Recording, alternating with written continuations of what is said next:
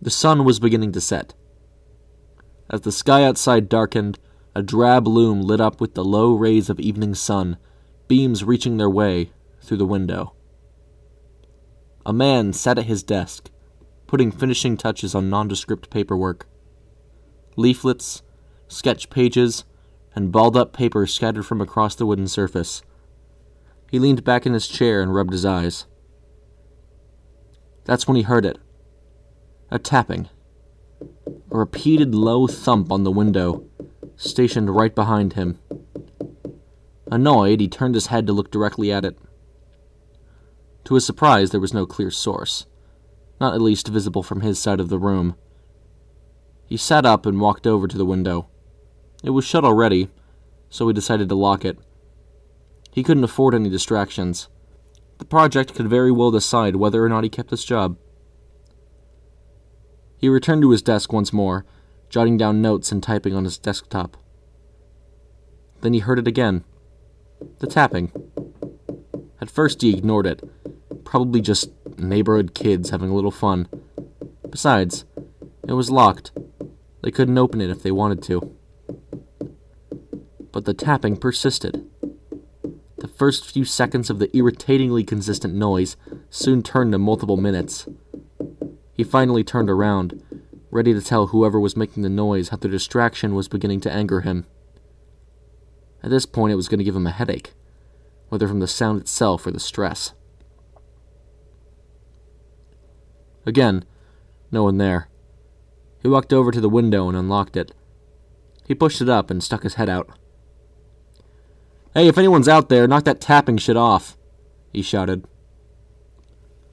He closed it and locked the window. Annoyed, he went to the kitchen to get a glass of water. Leaving the room, he was no longer able to hear the source of his anger.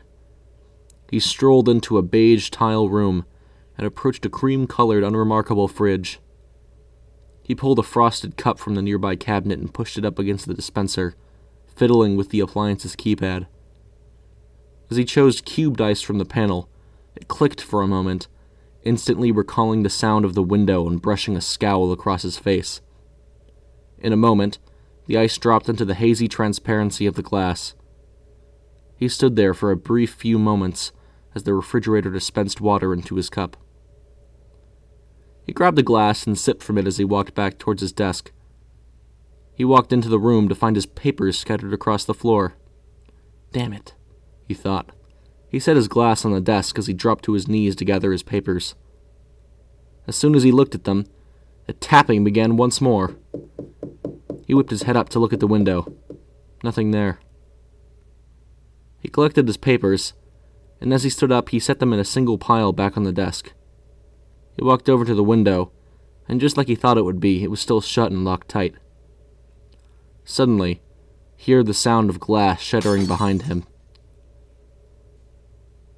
He jumped out of his skin at the noise and spun his head around.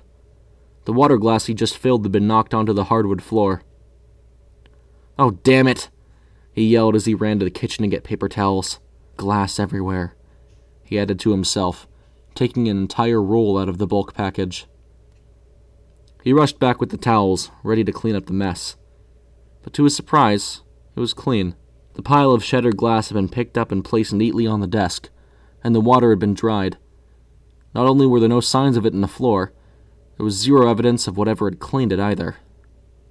And strangely, the glass was arranged in a rectangular shape, seemingly placed in a very deliberate and conscious manner.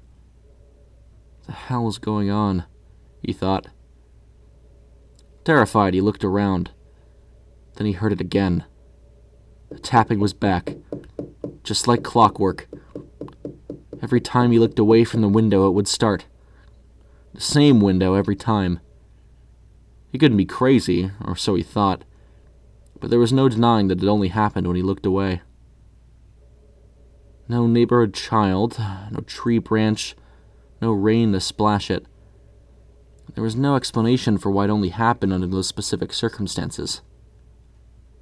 Just to test, he decided to look away from it again. And sure enough, the second he turned his back, it picked up. The man had had enough. He He was not going to let a window of all things bother him anymore. He walked over to the other side of the house and opened the door to the garage. He picked up 2 bricks lying on the cement floor, acting as a makeshift weight to hold down an exercise mat.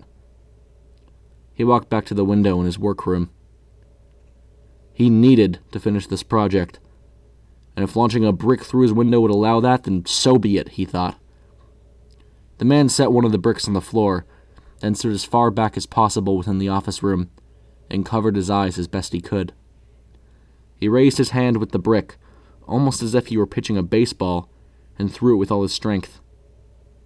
He closed his eyes the millisecond before he let go of the brick to shield them from incoming glass. And suddenly, he heard the tapping. There was a single tap on the glass pane before the mahogany-colored brick sailed through it. Glass sprayed everywhere, some inside, but much of it out into the lawn below. Glass covered everything within a 2-foot radius. He stood in shock. He'd just shattered his window with a brick because of what? An annoying noise?